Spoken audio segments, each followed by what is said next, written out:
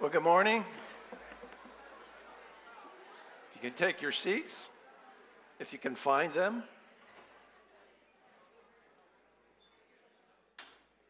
You know, every family switches around the living room furniture every once in a while, right? Well, I want to welcome any visitors that are here this morning, especially Connie and I have old friends from our college days. Jim and Kathy Weibly are here with us. And also, my barber is here today, Tracy. He actually cuts Daniel's hair, he cuts John's hair, and he cuts my hair. So you can either praise him or not so much. So, well, we're continuing our teaching series on the book of 1 Corinthians. So if you can open to 1 Corinthians 7, we're going to cover the second half of that passage. It's a challenging passage. Some of the commentaries say it's the most challenging passage in the letter to the Corinthians, the 1 Corinthians. And so please open it and then keep it open during the sermon. We're going to be referring to it often. So please stand for the reading of this passage. I've asked Becca to read the whole passage. It's a long passage, but I just felt there's so much in there that we need to hear it. So if you're like me, you have to remind yourself, this is God's word. Pay attention and don't drift off. So, Becca. A reading from God's word, 1 Corinthians chapter 7, beginning in verse 17. Only let each person lead the life that the Lord has assigned to him and to which God has called him. This is my rule in all the churches. Was anyone at the time of his call already circumcised? Let him not seek to remove the marks of circumcision. Was anyone at the time of his call uncircumcised? Let him not seek circumcision. For neither circumcision counts for anything, nor uncircumcision, but keeping the commandments of God. Each one should remain in the condition in which he was called. Were you a bondservant when called? Do not be concerned about it. But if you can gain your freedom, avail yourself of the opportunity. For he who is called in the Lord as a bondservant is a freedman of the Lord. Likewise, he who is free when called is a bondservant of Christ. You were bought with a price. Do not become bondservants of men. So, brothers, in whatever condition each was called, there let him remain with God. Now concerning the betrothed, I have no command from the Lord, but I give my judgment as one who by the Lord's mercy is trustworthy. I think that in view of the present distress, it is good for a person to remain as he is. Are you bound to a wife? Do not seek to be free. Are you free from a wife? Do not seek a wife. But if you do marry, you have not sinned. And if a betrothed woman marries, she has not sinned. Yet those who marry will have worldly troubles, and I would spare you that. This is what I mean, brothers. The appointed time has grown very short. From now on, let those who have wives live as though they had none, and those who mourn as though they were not mourning, and those who rejoice as though they were not rejoicing, and those who buy as though they had no goods, and those who deal with the world as though they had no dealings with it. For the present form of this world is passing away. I want you to be free from anxieties. The unmarried man is anxious about the things of the Lord, how to please the Lord. But the married man is anxious about worldly things, how to please his wife, and his interests are divided. And the unmarried or betrothed woman is anxious about the things of the Lord, how to be holy in body and spirit. But the married woman is anxious about worldly things, how to please her husband. I say this for your own benefit, not to lay any restraint upon you, but to promote good order and to secure your undivided devotion to the Lord. If anyone thinks that he is not behaving properly toward his betrothed, if his passions are strong, and it has to be, let him do as he wishes. Let them marry. It is no sin. But whoever is firmly established in his heart, being under no necessity, but having his desire under control, and has determined this in his heart to keep her as his betrothed, he will do well. So then he who marries his betrothed does well, and he who refrains from marriage will do even better. A wife is bound to her husband as long as he lives, but if her husband dies, she is free to be married to whom she wishes, only in the Lord. Yet in my judgment, she is happier if she remains as she is. And I think that I too have the Spirit of God. This is the word of the Lord. Thanks be to God.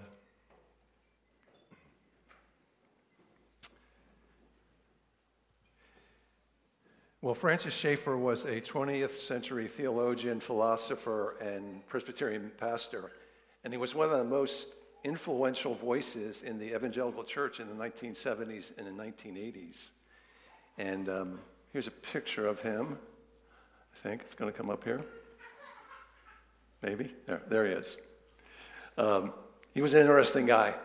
And he wrote a number of books that were influential, and one of them was titled, How Then Should We Live?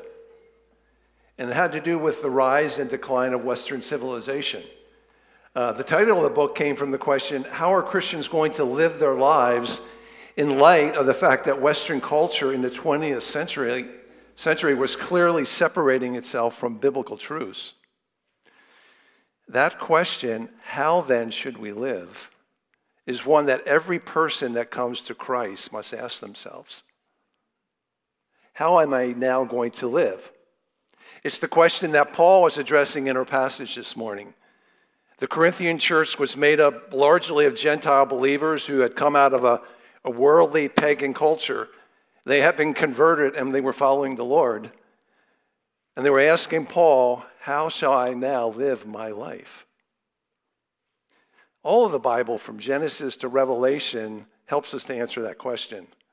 But today we're going to look specifically at what Paul told the Corinthians about how to live as believers in Jesus Christ. And as we do, we should keep in mind what Sinclair Ferguson said was a fundamental principle about how we should approach a passage of Scripture. He said we reflect first on what the words communicated to those who heard them, and then we work out with the help of the Spirit how they apply to us. Let's ask the Lord to help us with both of those tasks. Lord, we thank you for your Holy Spirit. We can do nothing apart from the power of the Holy Spirit for you. And so we pray that the Spirit would help me today to speak well, and that your Spirit would help us to hear well, Lord, so that we could truly live for you, O Father, Son, and Holy Spirit. Amen. Well, I have 4 points as to what it means to live for Christ. 1, we live under God's sovereignty. 2, we live with a right focus. 3, we live with an eternal perspective. And the 4th one is we live devoted to Jesus. So the first verse of our text reads, only let each person lead the life that the Lord has assigned to him and to which God has called him. You know, Paul was in Corinth for 18 months. He was preaching. He was ministering as an evangelist, as a pastor, as a teacher, and as an apostle.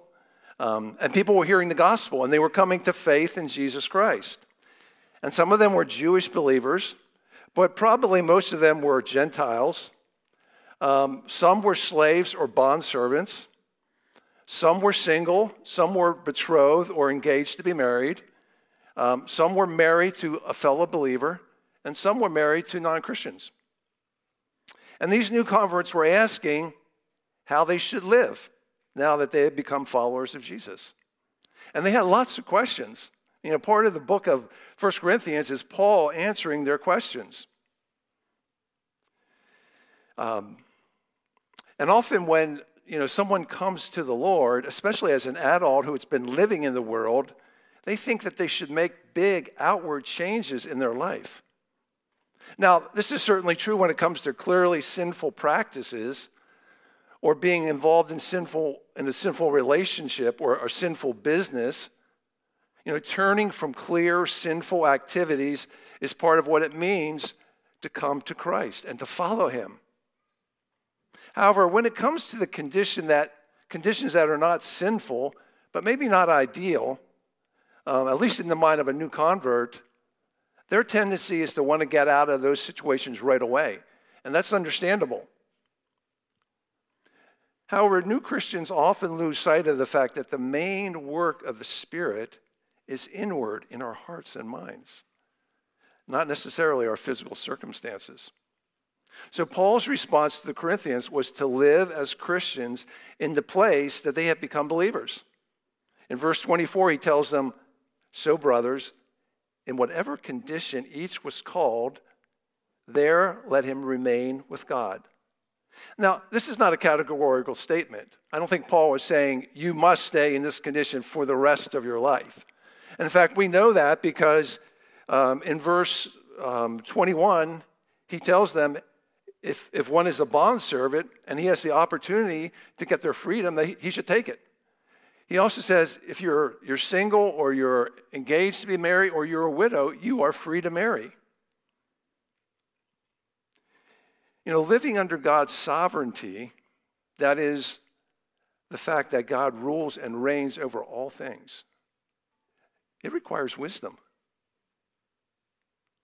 We acknowledge that the Lord has placed us or permitted us to be in the situation we find ourselves in, and we are to look to him for how we move forward. And here in verse 17, I think Paul is saying to recognize the condition you were in when you were converted and seek to serve God there. You know, the most important thing is not so much our circumstances, but the fact that we were called in the Lord. And that's part of the answer to the question, how should we live? We live as those who have been called by the Lord. He called us. He saved us. We are ambassadors of Christ, regardless of the circumstances that we find ourselves living in. And we're called to testify and live for God and minister to others in the place that we find ourselves today. You know, we can be tempted to think that life will begin in the future, right? We're always kind of thinking that's going to happen, rather than living today and embracing the opportunities that God gives us in our current circumstances. Life is lived out in the ordinary days and situations that we find ourselves in. So what condition or situation do you find yourself in? You know, some of us are students, some of us are single, some of us are retired, some of us are married with many children, some of us are married empty nesters, some are underemployed, that is, they'd like to have a better job, some are unemployed, some are single parents, some are caring for aging parents, and some of us are fill in the blank. Wherever you find yourself living today, under God's fatherly presence. See, we're often not in the ideal situation at work, at home, or even in ministry. Don't wait until you're in the ideal situation to live for Christ. Don't wait for the ideal job or the ideal marriage or family or ministry opportunity. Live for him today in his loving presence. You know, many translations read in verse 20, in whatever condition each was called, there let him abide with God. So wherever we find ourselves today, he is there with you. His presence is with you, even in hard situations. And some translations actually use the word calling, as in, let each man abide in that calling wherein he was called. See, you might ask, well, what's your calling, right? Well, our calling is found in our particular situation or condition that we live in. Now, that may change in the future, but today it's part of our calling. You know, maybe the bondservant was going to get their freedom in a year or two, but today they were called to serve God as a bondservant. And this was something that Paul lived out himself. You know, later in his life, Paul was imprisoned, and he wrote a number of letters one of which was a letter to the church of Philippi. And he said, I want you to know, brothers, that what has happened to me, there's the sovereignty of God, has really served to advance the gospel, so that it has become known throughout the whole imperial guard and to all the rest that my imprisonment is for Christ. And most of the brothers, having become confident in the Lord by my imprisonment, are much more bold to speak the word without fear. See, Paul could have been tempted to fret and to worry that he wasn't able to live out his calling as an apostle while he was in prison. He may have been tempted to overlook the opportunities that he had to serve the Lord right there in jail. Fortunately, Paul practiced what he preached. And because of that, it meant fruitful ministry for those who were with him in prison and those who, for Christians outside the prison walls as well. Now, personally, I've been encouraged by observing those in our congregation who are in conditions that are challenging. I've observed some of you struggling financially, or those who are caring for parents and therefore restricted it in your schedule. I know some of you have critical health conditions. And some of you are single and desire to be married. Some of you are single parents, yet you continue to serve God joyfully. Thank you. The genuineness of your faith is being revealed, and it not only glorifies God, but it encourages others and is an example to others. One point of application in this first point would be to pray to walk in the good works that God has prepared for us. Now you might ask, why should I pray for them if God has already prepared them for me? Well, because we believe in the sovereignty of God and the responsibility of man. Charles Spurgeon was once asked if he could reconcile those two truths to each other. I wouldn't try, he replied. I never reconcile friends. So pray that whatever circumstances you find yourself in today, that God will provide good works for you to walk in, right there, right where you live today. Well, our second point on how do we live for God is that we do it with a right focus. You know, when a child begins to play baseball, what is it that we always tell them when they get up to bat, right? Keep your eye on the ball, right? Now, for a 6-year-old, you know, they're saying, what? You know, what do you mean? Well, what we mean is don't get distracted. Don't get distracted by other players or by the fans or by your parents or by that cute bunny in the outfield, right? Keep looking at the ball so that you will make contact with it. And this is what I think Paul is encouraging the Corinthians in, how they ought to live. They should live with the right focus. They should keep their eye on the ball. In verses 18 and 19, he says to them, was anyone at the time of his call already circumcised? Let him not seek to remove the marks of circumcision. Was anyone at the time of his call uncircumcised? Let him not seek circumcision. For neither circumcision counts for anything, nor uncircumcision, but keeping the commandments of God. Now, we don't know exactly why Paul is addressing this issue of circumcision and uncircumcision. You know, apparently the Corinthians had some questions. And without going into details on either of those, we can surmise or conjecture that it may have been for either social or spiritual reasons. Maybe a Jewish believer was feeling it was better for them to hide their circumcision for acceptance in the culture and or the church. You know, circumcision was ridiculed by some in Corinthian culture. Or maybe they did this because Paul and others had declared that it wasn't necessary for believers to be circumcised. Faith in Christ led to an inner circumcision of the heart that occurs when the Spirit regenerates us. On the other hand, for a Gentile believer, maybe they were influenced by the circumcision party, those who were actually just saying the opposite. that a Christian needs to be circumcised to be part of God's people, like the Jews. Now, Paul refutes this, but that was one of the issues that was raging in the church. Paul's encouragement, however, is for them to focus on what is most important: obeying God's word, his commandments found in Holy Scripture. This really mirrors what Daniel said to us last week in the introduction to his teaching on marriage and divorce. He said, the way to happiness and holiness is to live it according to God's word, whether in our singleness or in our marriage. Now, one is not justified by their obedience, but by saving faith in Christ. However, obedience to God is evidence of our faith. It's what God calls us to as believers. It's how we live. And it's actually part of our calling as believers. And the Corinthians were tempted to be preoccupied with circumstantial or peripheral matters rather than what's truly important.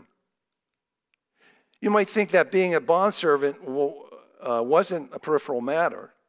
And Paul wasn't minimizing the challenge of being in that position. Remember, he advocated for their freedom if they could get it. But he wanted them to know that there was something more important than their outward circumstances, living by the clear teachings of Scripture. There was a real temptation in Paul's time, and it's true for us today, to get sidetracked from the really important things of the Christian life.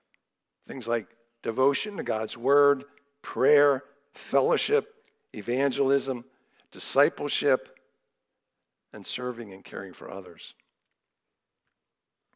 We must watch what's trending politically or socially or culturally or debates about technology and health and diet issues and even theological or moral issues.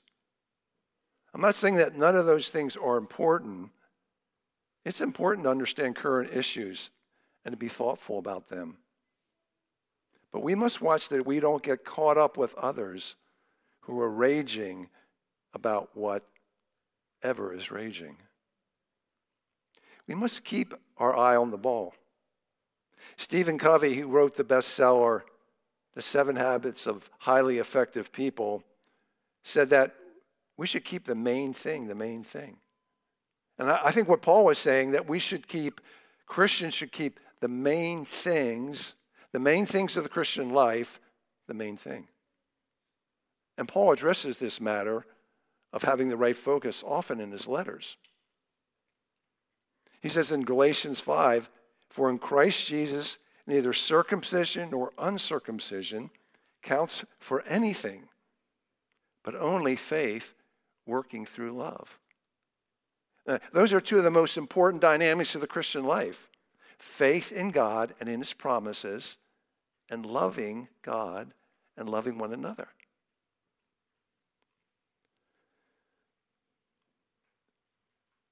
That's what we should focus on regardless of our circumstances and regardless of what's trending out there in the culture. We need to keep our eye on the ball. You know, our mission statement as a church is, we're called to love God, love one another, and love our neighbors. He keeps coming back to this issue about circumcision, and he says in Galatians 6, for neither circumcision counts for anything, nor uncircumcision, but a new creation. See, the inward working of the Spirit in one's life is far more important than what's happening on the outside or outward appearances or peripheral issues. And again, he reiterates this in Colossians 3. He says, here there is no Greek and Jew, circumcised and uncircumcised, barbarian, Scythian, slave, free, but Christ is all and in all. So our identity of being in Christ is far more important than our cultural or ethnic background. Those things have some importance, but they pale in comparison to the glory of being found in Jesus. So how can we maintain the right focus in living for God? Well, I think one clear way is just regularly abide in God's word. When we don't do that, we lose our minds, right? We drift, our affections drift, and we're prone to wander. We become like the Corinthians who Paul reproved in chapter 3 of 1 Corinthians.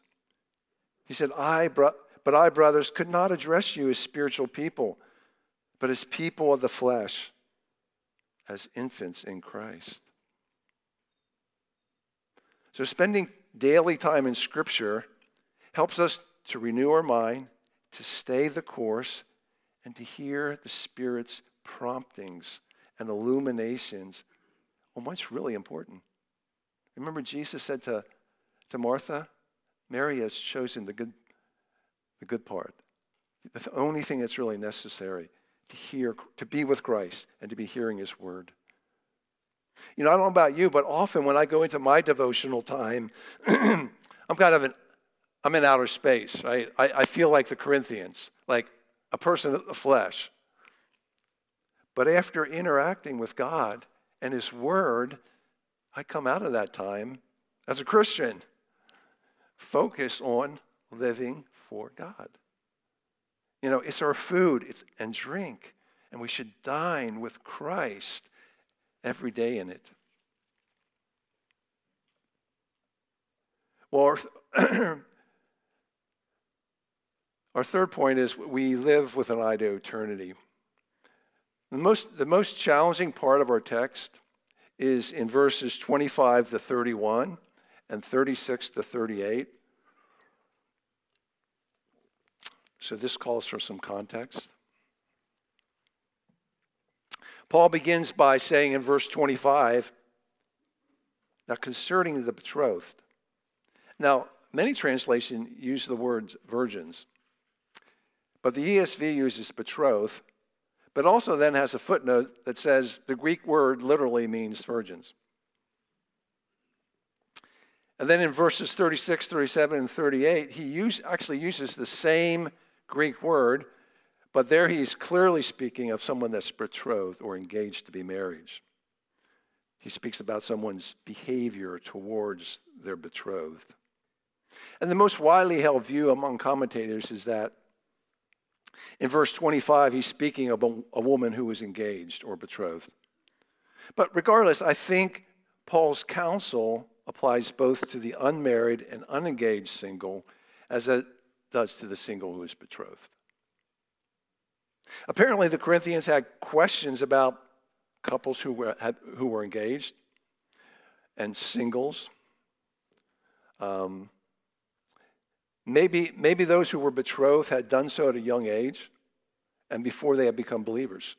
So should they go on and get married? If they were betrothed, should it be a short engagement or a long engagement? Should single Christians think about getting married? It's likely that before their conversions, most or all of the Corinthians had been influenced by the culture in terms of sexuality. And then when they became believers, it's possible that some of them swung to an opposite extreme of thinking that no one should get married. We don't really know the specifics and the dynamics that are behind the Corinthians in terms of their questions. All we really know is how Paul responded to them. And that's really what we want to focus on, how Paul responded to them.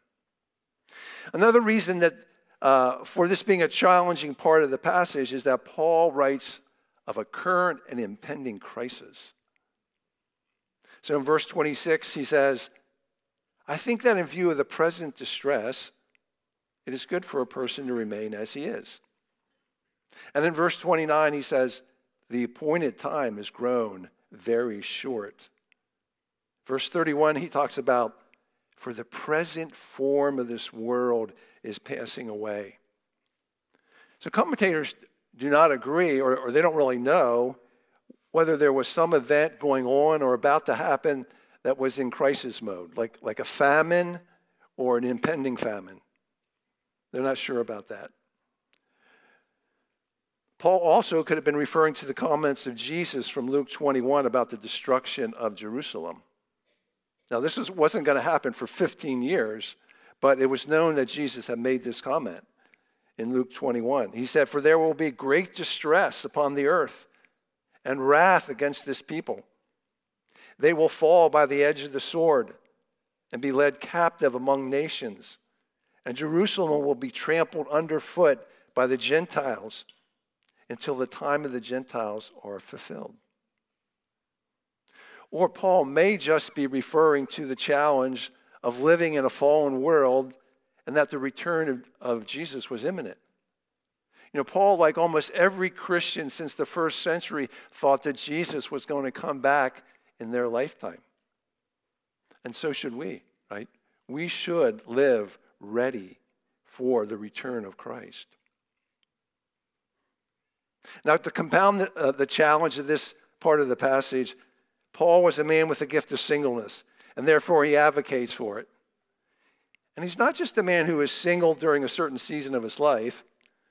Many of you may be in that situation, but with the expectation and hope that sometime in the future you will marry. Paul had the gift of singleness. He was happy in it, and he did not intend to marry. Now, he does make room for marriage. He does say that it's okay for the single or the engaged or the widow to get married, though he feels that it would be better for them to be as he was, single and undistracted in their devotion to the Lord. So concerning singleness, I think it's good to remember Jesus' words in Matthew 19. And you have to appreciate the honesty of Scripture. So this is right after Jesus tells the disciples that you can only divorce if there's adultery. And the disciples said to him, "If such is the case of a man with his wife, it's better not to marry." But he said to them, concerning singleness, "Not everyone can receive this saying, but only those to whom it is given. Let the one who is able to receive this, receive it." So he's a little bit more cautious, I think, than Paul is. He's encouraging it, but he is not necessarily as strong maybe as Paul is. If you have the gift of singleness, as Paul did, receive it from the Lord. Use it like he did for service and devotion to the Lord and to others, and use it with wisdom. In a similar way,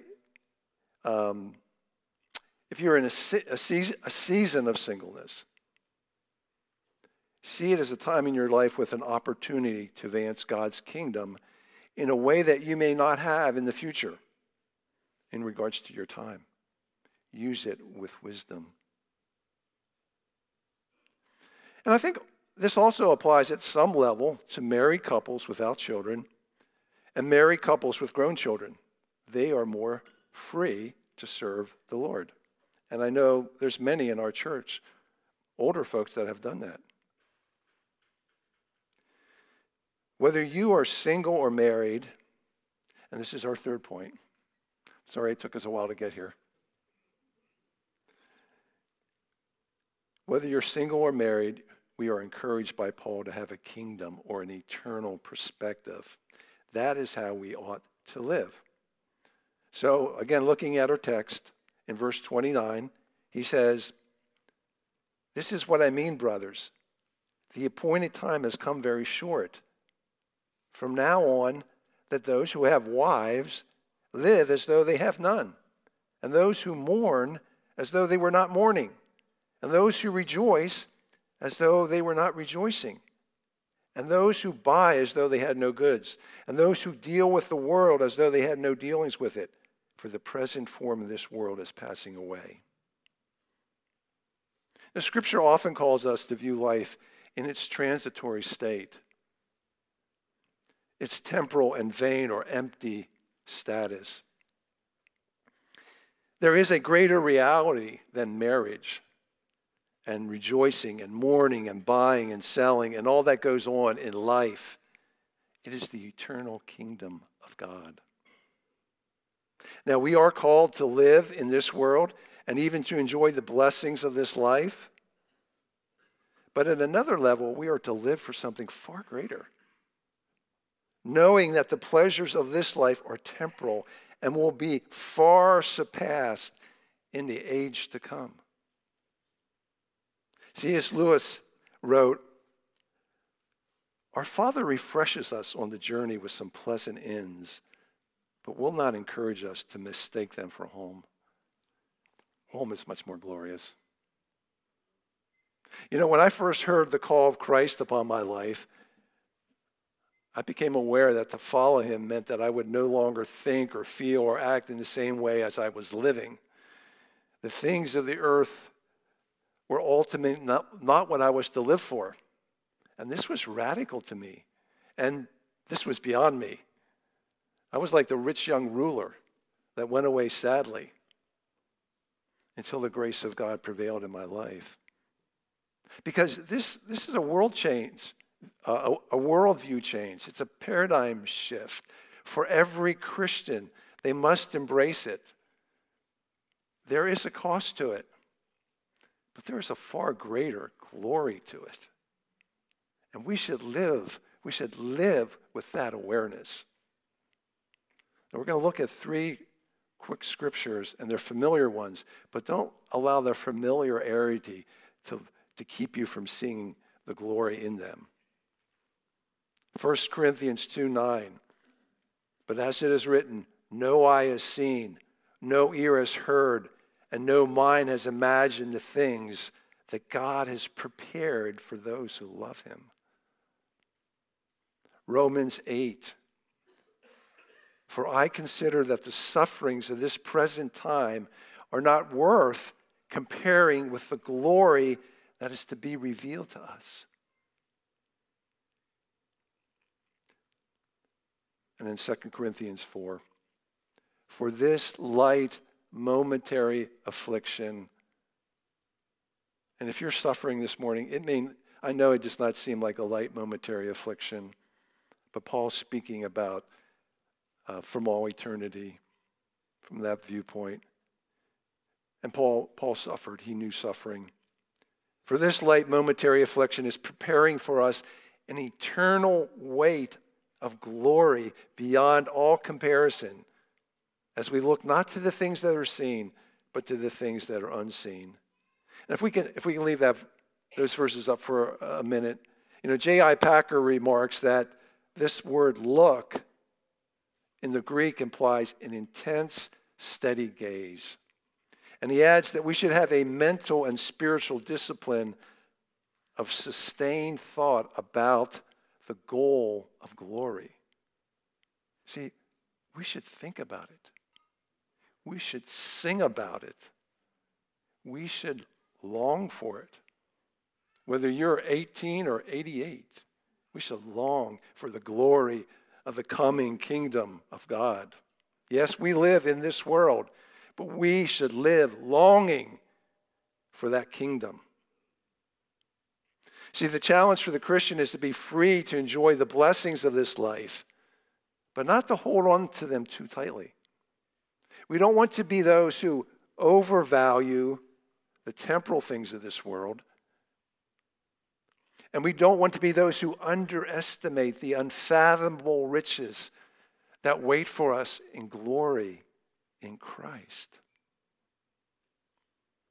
Augustine said, "We cannot love what is eternal unless we cease to love what is temporal." Now, that's a challenging word for all of us. He also said, if the things of this life delight you, praise God for them, but turn your love away from them and give it to their Maker. See, this is no pie-in-the-sky theology. It's living for God in this age, motivated by an eye to eternity and the glory of Christ. Well, I want to close by discussing that the way that we are to live as Christians is by being devoted to Jesus. In verse 35, Paul expresses his desire for the Corinthians to live lives of undivided devotion to the Lord. We are called to do that whether we are single or married, kids at home or empty nest, working or retired.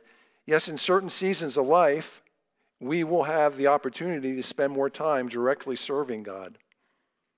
And one of the things you should be asking yourself is, am I in one of those seasons? And if so, do I see the blessing and the opportunity that I have during this time? But in all seasons of life, we should seek to live for God out of our devotion to his Son. Now, we will never do this perfectly, but it should be the motivating factor on how we live our lives. So how do we cultivate that? Well, first let me address the non-Christian and also the nominal Christian. That is the person who says they're a Christian, but is not living for him. This nominal Christian may not really be a believer. Now, I'm not making any judgments on anyone. It's possible that if you're in that situation, maybe you're just a discouraged, defeated Christian. But it should give you some concern about your spiritual state if you're not actively living for God. You know, one of the things that I noticed about Christians when I first heard the gospel was they were living for Christ. It was an intangible but evident trait to me, and it scared me. It overwhelmed me. I was okay with sharing my life at some level with the Lord, but surrendering to him and serving him and living for him, I just couldn't get my arms, and even more importantly, I couldn't get my heart around that. If that's you today, I encourage you to call out to God to change your heart. You know, part of what it means to be saved by grace alone is that you can't save yourself. You can't change your heart. You must be born again. Go to God in faith and in honest humility and beseech him to save you and to change your heart. And if you say, Mike, I'm a Christian, but often I'm not living for him, then I would say call out to him as well. Not to save you, but to revive you. And then begin to utilize the habits of grace. Things like reading the New Testament, praying, hearing God's word preached, fellowshipping with God's people, reading Christian books. Avail yourself of God's help and power as you seek him. Believe God to meet you in a mighty way. Remember, faith is one of the important components that we should focus on. God gives grace to the humble. And remember, Scripture teaches both the sovereignty of God and human responsibility. So the non-Christian calls out to the Lord for a new heart, whereas the Christian is one who already has one. He or she has been born again of the Spirit. In Ezekiel, it speaks of this. And I will give you a new heart and a new spirit I will put within you. And I will remove the heart of stone from your flesh and give you a heart of flesh. See, the Christian cultivates a devotion to Christ by keeping their heart for him.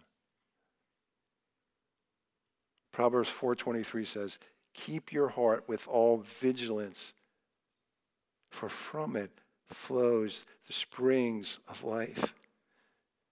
That is the full-time job of the Christian, keeping one's heart devoted to God. Now, there's much we can say about keeping our heart, but let me focus on one aspect of it found in our text, and that is stoking our love for Christ.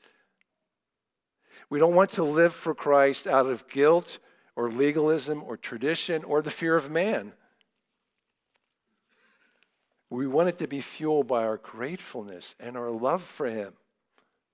Stoke means to encourage or incite a strong emotion.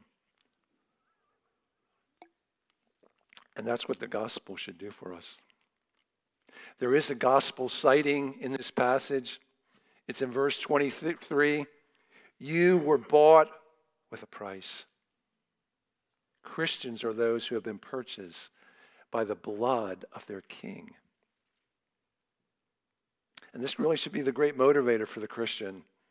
Living for God out of gratitude for what Christ has done for us. C.S. Lewis talked about Christianity being like the fairy tale that was true. Think about it. The holy, majestic, loving Son of God came to earth. He lived a perfect and sinless life. He became a servant, healing, preaching, teaching, loving, shepherding men and women, caring for their souls.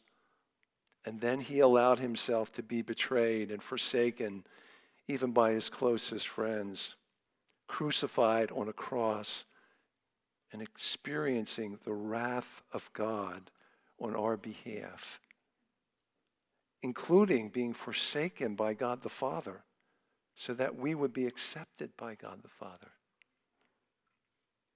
And then he was gloriously raised from the dead. This is not a fairy tale. It's the truth of the gospel. And we should write that story on the tablet of our heart over and over and over again. The message of the gospel is about our justification by faith alone. It locates us that at every moment of the day, even times of discouragement, times of struggle against sin, it locates us that we are a child of God, accepted by God. But the message of the gospel is even more so the exaltation of the Son of God given for us. When we celebrate the Lord's Supper, what does he tell us to do? Remember me. Remember that my body was broken for you. Remember that my blood was shed for you. Remember that I was raised for your justification and your joy. Galatians 2 said that Christ loved us and gave himself up for us. Let us feed our minds and our souls and our hearts with remembering what our Savior did as he went to Calvary for us and for our salvation. Let's pray, and then we will sing about it. Lord, we do thank you, Jesus, Jesus of Nazareth. You came and you lived a sinless, holy, beautiful life. And you were betrayed and crucified and took upon yourself the sins of all those who would believe upon you. And then you were raised from the dead.